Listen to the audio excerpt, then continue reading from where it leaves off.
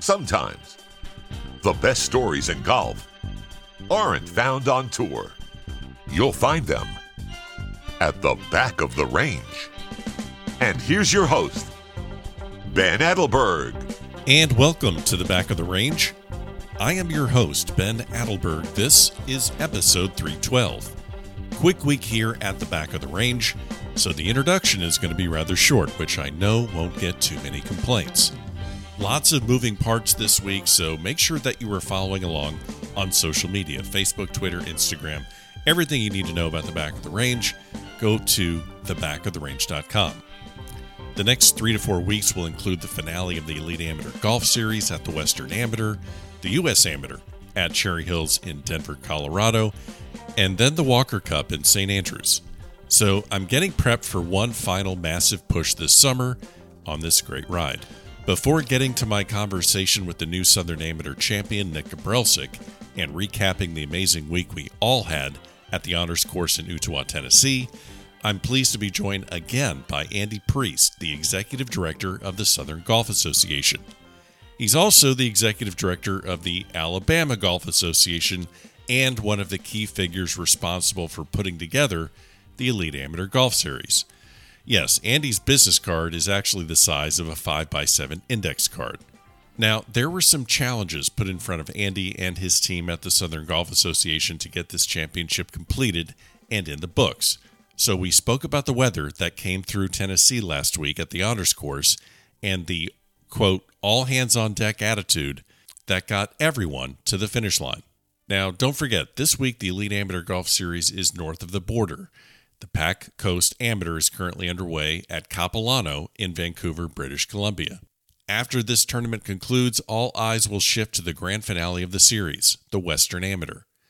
Winning the Western by itself is one of the most prestigious accomplishments in amateur golf, but there is so much more on the line this year.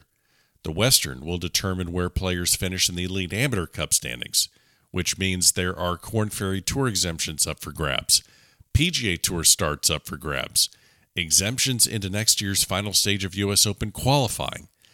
And if you're an American on the short list for the Walker Cup team, well, a good week in Chicago might reserve your seat on the flight across the pond to St. Andrews. Let's jump into this episode right away. Andy, welcome back to the back of the range. How are you? I'm great, Ben. A little tired after last week, but doing well overall. Glad to have that one in the rearview mirror a little bit for us. But great to be back. Yeah, you and me both. We've been talking a lot this summer, obviously leading into the Elite Amateur Golf Series, and I know it's so cliche, but I still cannot believe that we are basically on the eve of the 6th out of 7 series events. We're heading into the Pac Coast. We're going to talk a little bit about what happened at the Southern Amateur at the Honors Course in Ottawa, Tennessee. But man, did you see this summer going as quickly as it did? You know, it's funny. Every year we have a group of interns that work with us through the USGA Boat Right program. And I sit them down for their first day and tell them in a blink of an eye, the summer's going to be over. And they kind of look at you like, oh, yeah, whatever. But to your point, you know, here we are. We're almost to August. And it just feels like it was college conference season back in April, not too long ago. And here we are almost to the national championship for amateur golf in Denver. So it does. It goes quick. It goes fast. And a lot of things have happened throughout this summer that we usually kind of see that somebody gets hot or a couple players get hot and start separating themselves from everybody else and are standing out. So, and I'm sure we'll touch on some of that too. Yeah, it's been a crazy summer for me with all the travel and just being at all these great tournaments and seeing everyone and the guys.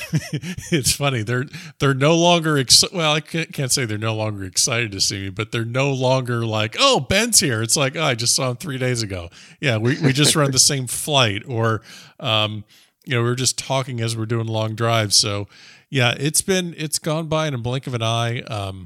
the Southern Amateur was really special at the honors. And, one of the things that really, we're going to talk about Nick Gabrelcik and the field and the championship, but one of the things that really stood out to me was, and I think this was at the directors kind of get together there the one evening, the amount of volunteers that you had at the honors course. It was funny. You never, you hear the polite applause when you're introducing this director or that director and this person and that person.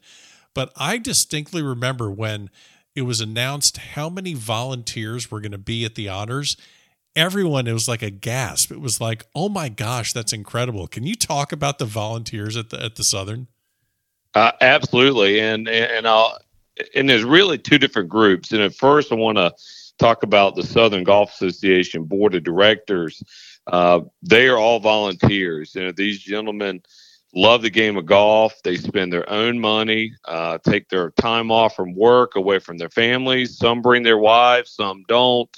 And they come and spend, thousands of dollars a year just traveling to support the Southern Golf Association. So we have our board of directors over here on the left, but then over to the right, we had this year a group called the Chattanooga Classic Club. Yeah, that Tim Harrelson is co-chair of, and they were able to recruit over 275 volunteers this year to help us with live scoring, with spotting, with parking, with ecology, filling up water coolers and ice. And it's just an amazing group of people that they have been together for 20 plus years, and any major event golf wise that happens in the greater Chattanooga area, they have been involved in, whether it was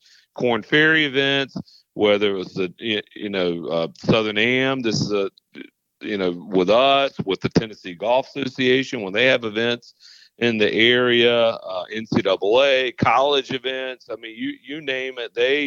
They put out the SOS to everybody in their group, and I may have this number wrong, but I want to say Tim told me they have like 800 members in their club, and they spend. They probably spent $40 or $50 each to just get a tournament hat and a tournament shirt and volunteer this week. And, all they really get out of it is to be inside the ropes, a little deli buffet lunch each day. So it's really remarkable. And that group really made it feel like a major national amateur championship that, it always feels that way, I think, at an SGA, but it just was at a completely different level this year. And, when we had a board meeting on Tuesday afternoon, and I told our board, I said, this hopefully looks and feels like a USGA championship. We're just missing a letter on the front end. So, yeah. I seriously believe and feel that. I've been and worked enough USGA championships to see what goes on at those events and see what we, in coordination with the honors course and the Chattanooga Classic Club this past week, what we were able to pull off and assemble. And it's a really good test run because the honors course is going to host the U.S. Senior Amateur next fall. Yeah. And the U.S. Amateur in 2031. And, we'll be back for the Southern Amateur there probably 10 or 11 years down the road as well. So they are true to their word about amateur golf and supporting amateur golf, and, their staff and leadership at the honors course is just second to none. 275 volunteers. To put that in perspective, that is basically 1.5 volunteers per player. Mm-hmm. I was going to say, just the logistics. It's one thing to have the players, have the directors and officials and staff and the club staff. It's another thing to have to manage 275 volunteers, Yeah. the moving parts of those folks, especially with all the weather issues that we had, coordinating, changing. We had to do a lot of things on the fly. This was plan A, now it's plan B, and we've gone to plan C or D, it seemed like at different points throughout the week. So, hats off to Tim Harrelson and the Chattanooga Classic Club, because they are an amazing group of people, and we cannot thank them enough for being a major part of the tournament last week. Now, Andy, you mentioned that word that I was going to delicately bring up to you, and that was weather.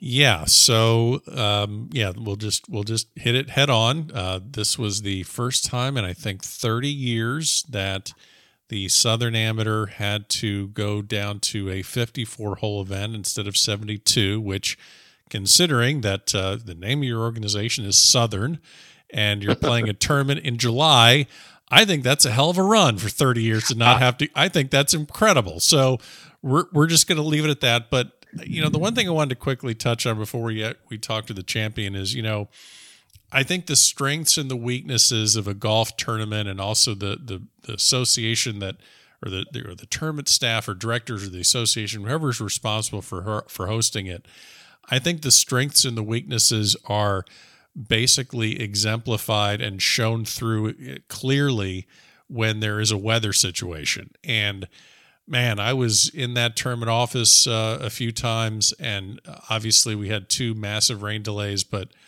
really was very impressed with, and I know the players were too, because a lot of them mentioned it to me, that a lot of thought went into getting that tournament completed. The decisions were made. The communication was clear. Talk a little bit about, for people that maybe weren't on the inside, how did the decision come to pass that it would be reduced to a 3-round tournament as opposed to a 4-round tournament, and just all the pieces that were involved with making that happen so seamlessly? Well, thank you for those kind words. I mean, you like you said, you were within arm's reach at a lot of times throughout the week, and you got to see firsthand, what goes on back in the war room to make these events what they are. And I'm a big, strong believer in communication. I always try to put myself on the other end of what the players need to know, families, club personnel. We wanted to make sure that, with all the weather issues, we weren't just updating the players. We had a 66-person text list that we were sending information to, including yourself and media, club staff, volunteers, our board, our own staff, just making sure everybody was in the loop on exactly what we were thinking. We weren't trying to hide anything throughout the process. We wanted to be forthright, and I think that's all you can do in those tough situations, is just be honest with the players and everybody that's involved. And we anytime you go into a championship like that, our goal is to play 72 holes.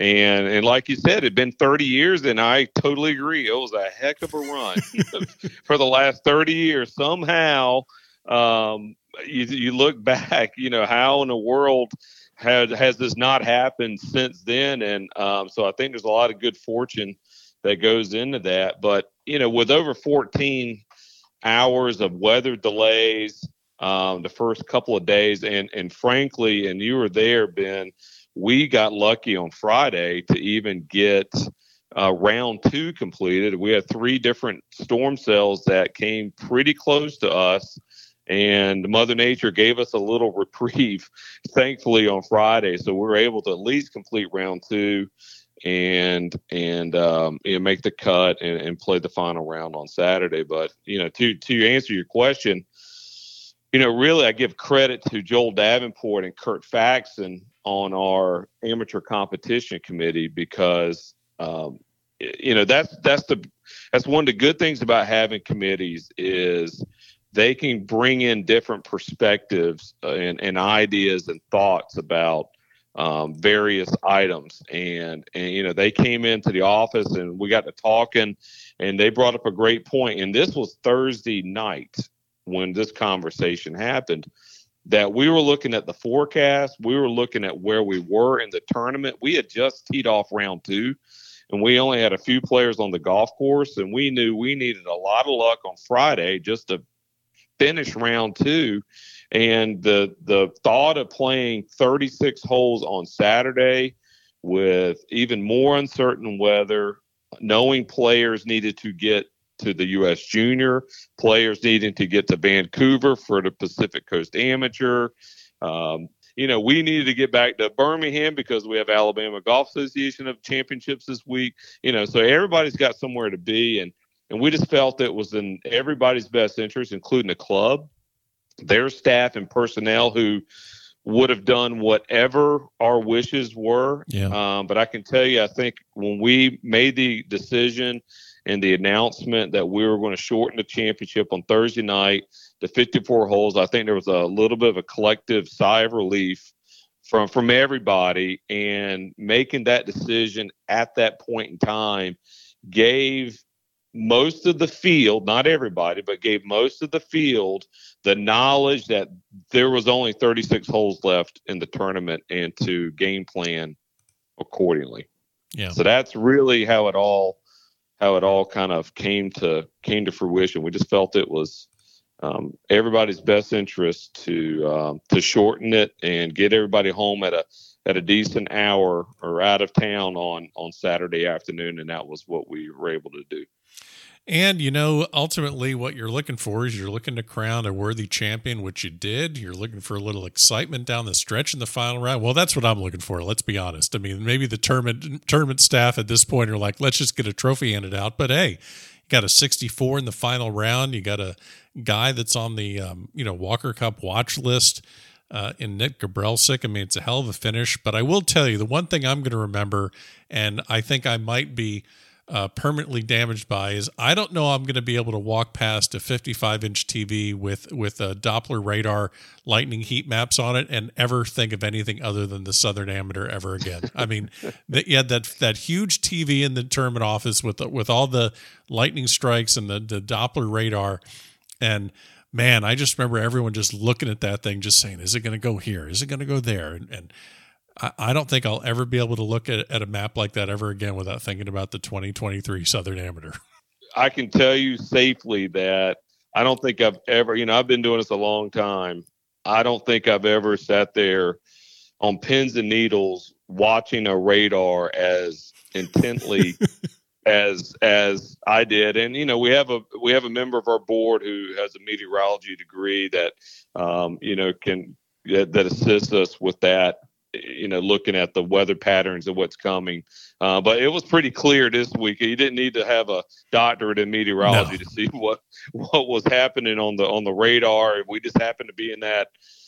There was one point I think we panned out to the United States to see where else it was raining. And I believe Tennessee was the only place in the country that was receiving rain for a while there. So, it just happens. Sometimes we call ourselves the drought busters when we go to clubs that, if you're in a drought, just host a major golf championship. And, hey, we can probably help take care of any shortfalls in rain that you've occurred to that point in the year. It was a great championship, and look forward to next year. We're heading to Lexington for the Southern Amateur, so that's going to be a lot of fun. We're heading into Pac Coast, then Western Am. I know I'm going to see you in Chicago at North Shore for that.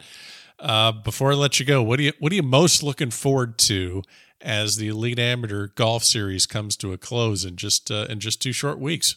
The Western Amateur is going to be the deciding event. And, when we started the series, we always felt like we want it to come down to the Western Amateur Championship and have it decided there. You got to give Caleb Surratt credit for last year. He had it in the bag and had it won before he even teed it up and at the Western. But this year, it's going to be a lot closer.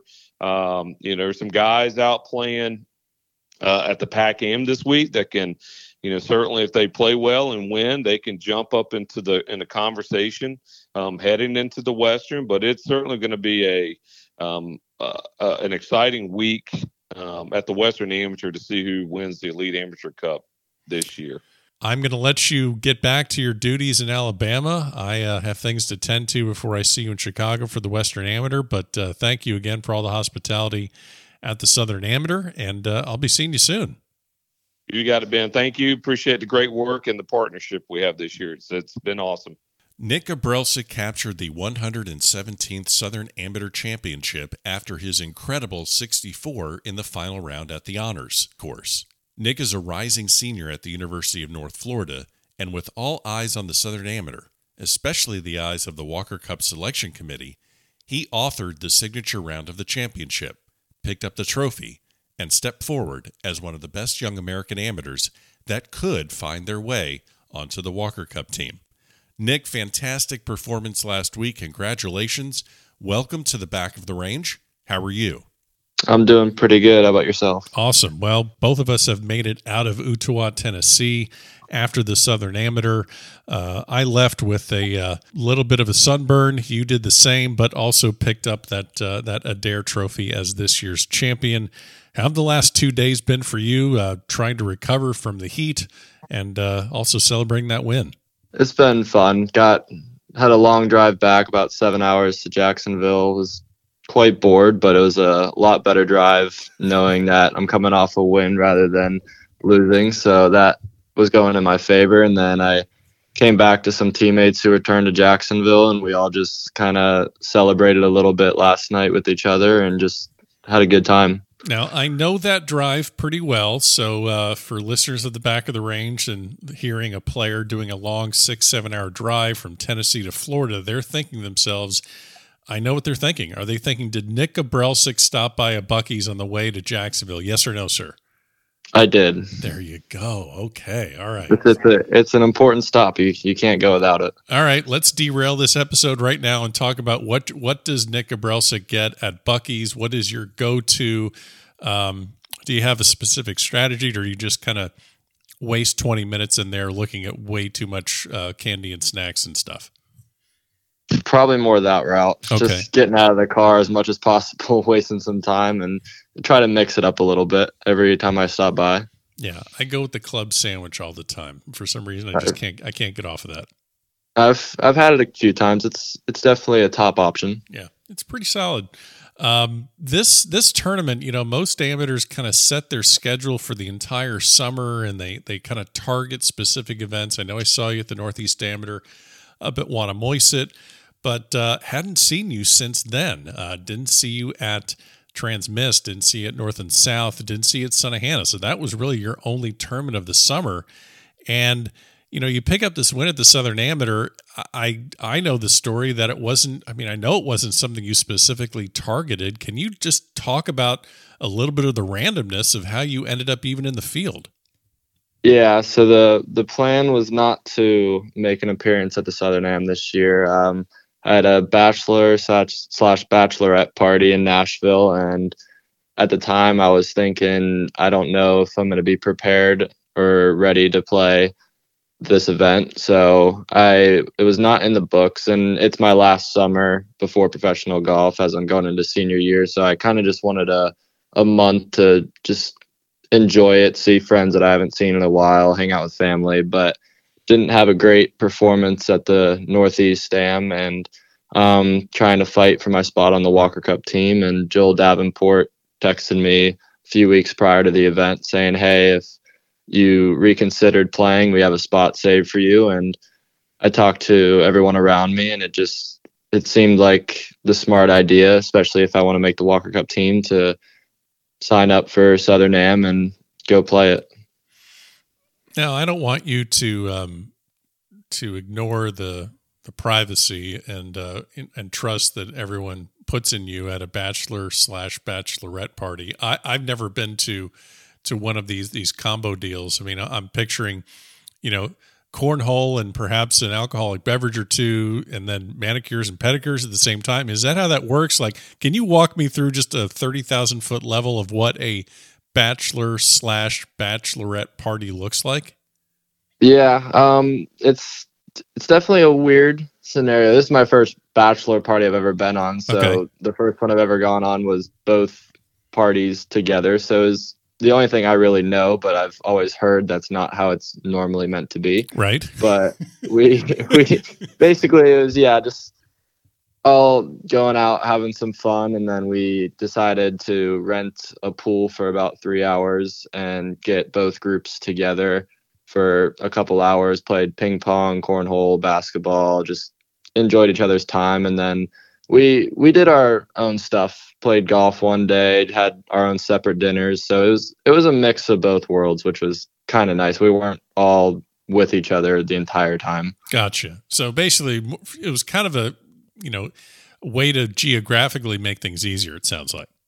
Yeah, there were definitely no pedicures there, or else I would have been out on that one. Okay. All right. Well, that's all right. That's a hard stance here at the back of the range. Nick Gabrelcik doesn't like pedicures. All right. We've not a huge fan. Okay. We've covered all that. Well, joking aside, talking about just kind of fitting this tournament into your schedule, kind of last minute, the college season is really long. I mean, I think, you're playing probably a dozen tournaments, and that's not counting any qualifiers or practice rounds. You have schoolwork and travel, and really trying to stay physically and mentally healthy throughout the year is a priority. Most people might say, well, why wouldn't an amateur that can get into all these great tournaments just play in every single one? But can you just kind of speak to, I mean, this is your third season now at the University of North Florida. Can you speak to just kind of the toll that a college golf season takes on players?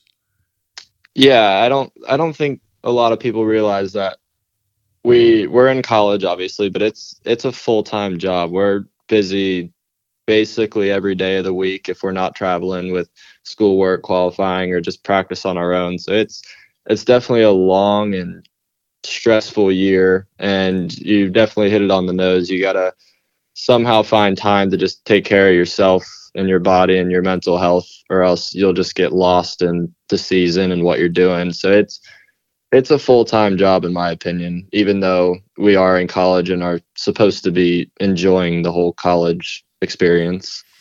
You're a three-time All-American, University of North Florida Ospreys, native of Florida, played a lot of Florida State Golf Association tournaments. I mean, amateur match play champion, public links, junior player of the year. You really have the desired resume of any junior golfer out of the state of Florida. What drew you to UNF when, with your resume, with the, AJGA accomplishments on your resume, what drew you there as opposed to, maybe, a little bit north of you in some SEC country? What drew you to UNF?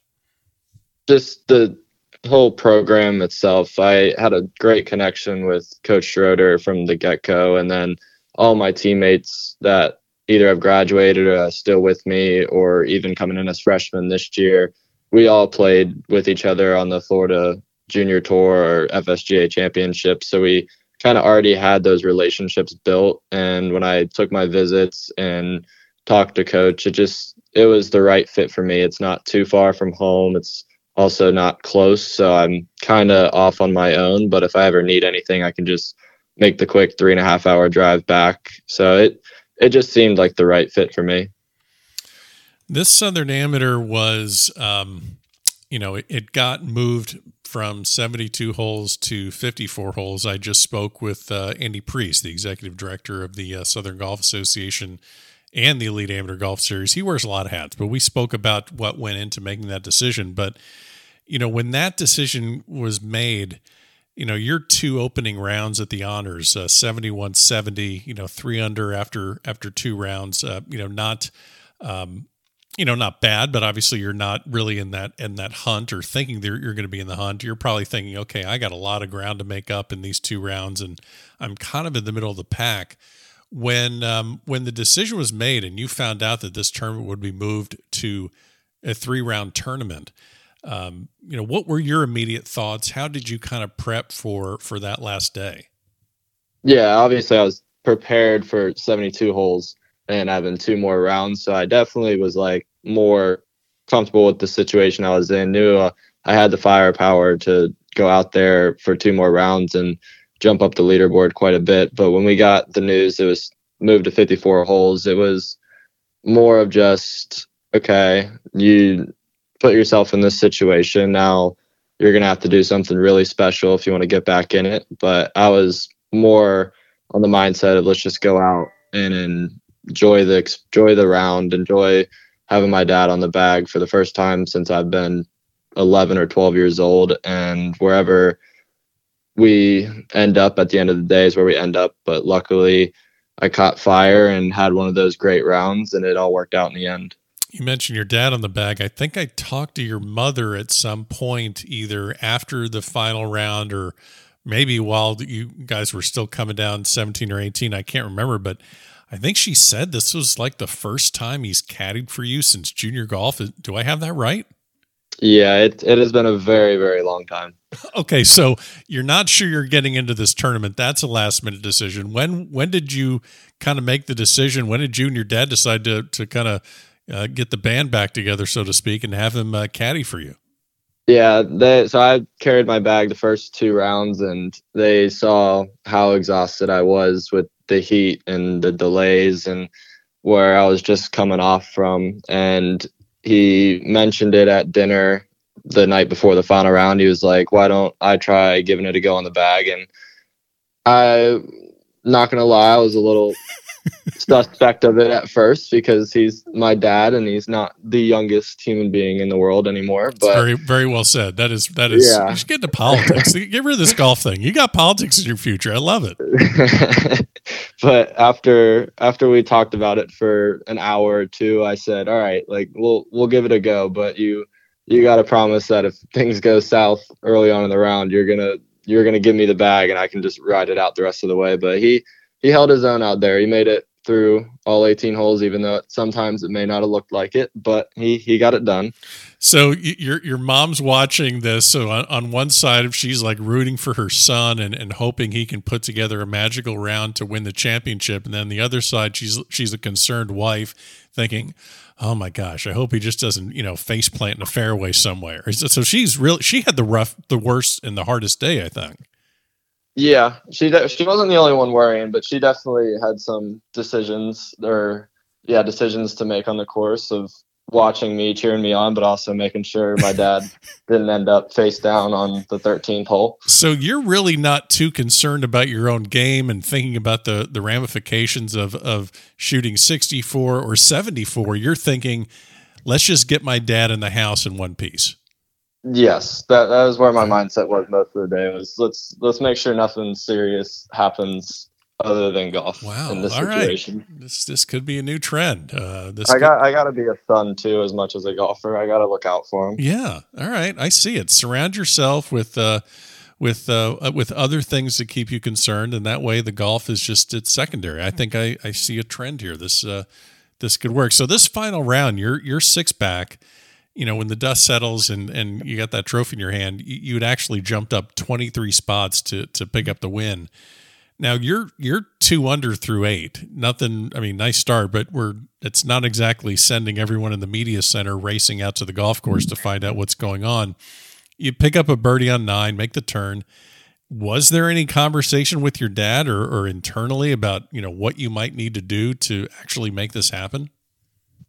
No. So this was an odd experience for me because normally I'm a leaderboard checker. I like knowing where I'm at, but the whole day I didn't look at the leaderboard once, so I had no way of knowing where I was at all. But I had a feeling after I made a good birdie on 11, got the 4 under, that I had something brewing a little bit for the remaining holes. There's a few holes that are gettable, 17, and a few par 4s that are out there. So I was just thinking in my head, if we can maybe pick up 1 or 2 more, then I know we'll jump up the leaderboard, but maybe something could happen. It didn't play super easy out there, and eventually I just got it to 8 under for the round and got in and saw I was 3 shots ahead, and I was surprised still, but also figured I would be around the lead at that time.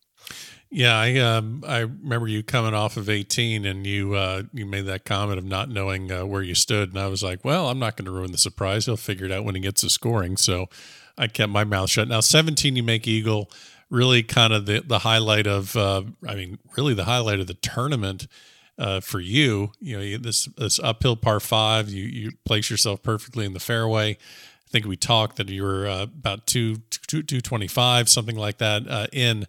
And that kind of that back and forth with your dad. I mean, walk me through the conversation on that hole that led you to eagle. Yeah, he was trying to convince me just to get one more birdie and just hit a cut to the middle of the green, and I was doing my own thing the whole day, so I was kind of just like, why am I gonna listen to him now and start doing this? So I decided to just take out the 5-iron and hit a super high cut, basically right at the pin, and we saw it land up there and didn't see it go over the back. So I knew it was somewhere good, but I didn't expect it to be as close as it was. You mentioned something in passing that you kind of put your make-believe earbuds in all day. Does that sound about right? You mentioned something about Trish trying to completely zone out. How do you do that? Like, how is that a strategy that you've used in the past? How do you mentally just kind of shut everything off? You know, what do you even think about when you're trying to do that? Yeah, I don't really know what happens, but I've kind of learned over the past, since I've been in college, really just to be able to block everything out. Obviously, I know when there's people watching or when someone's talking to me, but I'm so focused on just the golf that I don't really pay attention or hear it that much. So I use that to my advantage and did it a little bit with my dad, but I also took some of his advice throughout the day. I don't want to give him no credit for the round. He definitely helped me out a little bit, but I've found some way to just block out all the noise or distractions that are out there and just focus on what I have to do. And are you just at that time thinking about just being present and thinking about the numbers, thinking about the conditions, just trying to just take all that information in, or like how granular and simple do you make things? Is it just, there's my target, there's my number, this is the shot I want, and that's it? Yeah, I do all my math. I get the yardage, the slope, and then I figure out where the wind is, and then I just see the flag and what shot I have to hit, and then I go. I'm not a super complicated person when it comes to golf. Well, it's clearly working for you. You're at the Walker Cup practice session in the fall that included 16 American hopefuls to make the team that heads over to St. Andrews. And this summer, if your name isn't Gordon Sargent, Michael Thorbjornsen, or David Ford, it's really completely wide open. Everyone is so bunched up on the World Amateur Golf Ranking Points list. At least in my eyes, it seems like, someone has to step up and win something. And Nick Dunlap's done that. He's won twice this summer at the North and South and at the Northeast.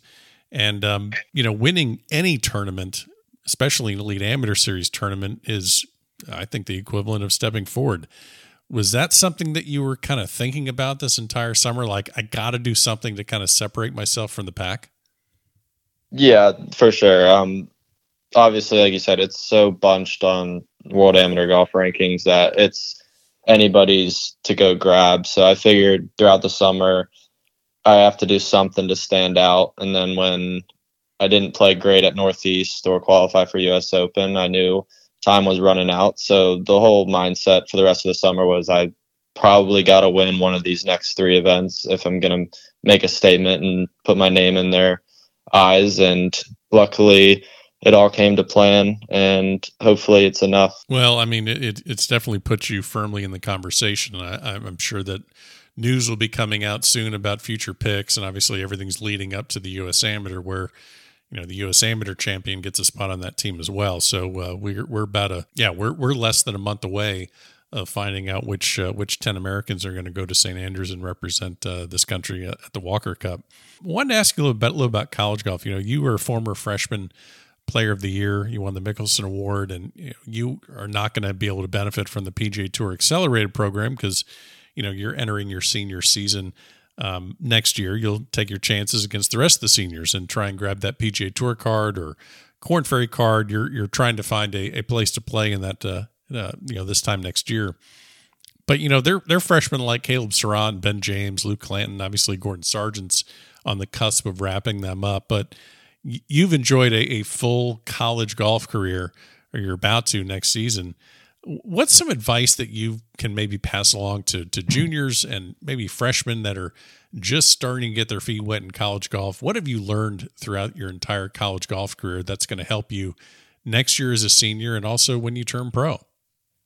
Yeah, like I said, it is work, but the main thing that I've learned is just find a way to just enjoy golf and the time with your teammates and coaches as much as possible, because it's serious, but there's also just endless memories that you'll make and that will last a lifetime throughout the rest of your life. So just finding out how to enjoy it the most is what's important to me. And I think I've finally figured that out heading into senior year. And I'm hoping that me and my team can just make even more memories for my last year. And then also managing your time with practice, school, and rest. It's difficult to do, especially when you first get to college, but it's all a learning experience. And after college, when you turn pro, you're going to have to learn all that over again and try and figure out how to manage the rest of your life. So it's a mix of two or three things, but the most important thing is just having as much fun as possible and just enjoying the experience. But no pedicures. No pedicures. Gotcha. Okay, perfect. We covered that. You mentioned pro golf. Now, you did actually, take a little visit this past spring to the professional ranks as an amateur. You played in your hometown event, the Valspar. Probably the biggest name, I think, in amateur golf over the last 12 months. It's got the most attention is Ludwig Aberg. He's moved on, obviously, from a great career at Texas Tech. I'm just curious. You both made the cut at that tournament. Not saying to compare yourself with every club in the bag to Ludwig, but where he's at is where you want to be next year. What are are there parts of your game or your approach that aren't quite at that level yet? Like, what are the things that maybe you're going to work on cleaning up in your senior season to get you prepared to make the impact in professional golf that he's immediately made, like just right out of college? The biggest thing is the mental side of golf. I've played with Ludwig. I played against him in Palmer Cup 2 years ago in Geneva, and I've seen him at plenty of other college events and the Valspar, and you can never tell when he's coming off a bogey or a birdie. He just always looks the same. Whereas for me, I'm still learning that aspect of the game, just trying to stay level-headed and not let anything really affect me emotionally, good or bad. And that's the biggest difference that I've noticed between me and Ludwig, or even some other amateur golfers that are in my position. So that's what I'm going to be working on the most in my senior year. Now, I will say that you're 64 in the final round of the Southern. Your personality and your approach and your demeanor, it was Aberg-esque. I will give you that. You probably couldn't tell that you were shooting 64. Yeah, you made a comment, no fist pump on 17. Yeah, that's one thing that I forgot to do, but it also goes with the whole aspect of what I was saying, to try and keep the pedal down with no emotion. Yeah, I got in position to take a photo of the fist pump, and I should have known better. I'm like, why am I even here? I mean, I know what's going to happen. He's going to brush this in and just move on, but that's what you have to do. I mean, clearly it's working, but yeah, I saw that and I was like, well, that was a wasted opportunity for a really good picture. I could have got the fist bump there, and nope, just didn't happen. So if I probably would have known where I was at, this is where I do regret not looking at a leaderboard. If I would have known where I was at, I probably would have gave you a good fist bump there, but I had no idea. I appreciate that. Although in the future, you do not need to take my, my professional aspirations and my responsibilities to heart while you're trying to win a golf tournament. You do not need to do that. But I like that you said it now. That means that does mean something. But we're entertainers out there too. We gotta shine for the cameras. See, that's what you got to do. You got to entertain. I mean, you're getting it. Hey, you got a year. You have a year of college golf to work on that. So, I mean, 2-footers, 3-footers, just work on fist pumping those and build yourself out to like 30 and 40 footers. You'll get there. We'll practice it on the putting green whenever we're preparing for events. Well, I think actually what I should do is in practice rounds, I should just get the whole team when I'm driving around taking pictures. I should just grab the team on one putting green and just say, okay, guys, just stage some fist pumps for me. And then I just kind of keep a library of those and I can use them as needed. That's actually a great idea. I think I'm just going to do that because why am I racing over to try and get them? Because I'm not getting a lot of fist pumps anymore, to be honest with you, unless it's a match play situation. Everyone's just locked in their own thing. And I've just noticed that in the last year or two, there's not a lot of fist pumps. I think that might be something we need to do at Western. Just get everyone on the putting green and just have a fist pump challenge. And that way you have all of them. That's a good, I'm going to do that. I think we're going to do that. Now we're talking about match play. I forgot to ask you, you have a pretty good record with match play. The next couple of weeks we're talking, Western Amateur, USAM, both have a match play component. You're 3-time Palmer Cupper. You made semis in the USAM at Oakmont. Really last year at the USAM, for the most part, I think arguably you gave Sam Bennett, the eventual champion, the toughest match of his run. I believe you took him 19, 20 holes, if I remember correctly. Yeah, 19 holes. What makes you a good match play player? I like the one-on-one aspect a lot more than the one versus however many are in the field. I don't know what it is, but I think it's just going up against one person. It just brings out something different. And match play is just so much more enjoyable. I wish there were more match play events in college or in amateur golf tournaments. It's a cool environment to be in. I think it's arguably more exciting, but I don't know. I've just always been a huge fan of the one-on-one match play component. Is it also good because I guess technically you don't have to watch a leaderboard? I mean, you just have to watch the guy in front of you. Is that fair? Yeah, you always know where you're at because right. It's just you versus the guy. You don't have to go look at a leaderboard or worry about the group behind you playing. It's just you versus that guy. So you're saying match play would produce more fist pumps? I definitely think match play would produce more fist bumps. Okay. Just want to get that on recorded and on record that Nick Gabrelcik is more prone to fist pumps in match play. Got it. Yes. Perfect. Okay, we got that on record. Well, I'm going to leave you to it. You got some prep before really the two biggest tournaments of the summer. You got the Western Am, got North Shore. That is just a marathon. And then the U.S. Amateur out at Cherry Hills in Denver. We'll be seeing you at both of those. Appreciate you stopping by the back of the range. Congrats on your win at the Southern, and I'll see you in a few days. Thank you. Thank you for having me on here. And there you have it. Special thanks to Andy Priest from the Southern Golf Association and the new champion of the Southern Amateur, Nick Gabrelcik, for joining me this week here at the back of the range. Don't forget, follow along on Facebook, Twitter, Instagram. Everything you need to know about the back of the range can be found at thebackoftherange.com. And the Elite Amateur Golf Series, learn more about that at eliteamateurgolfseries.org. We'll see you next time here at the back of the range.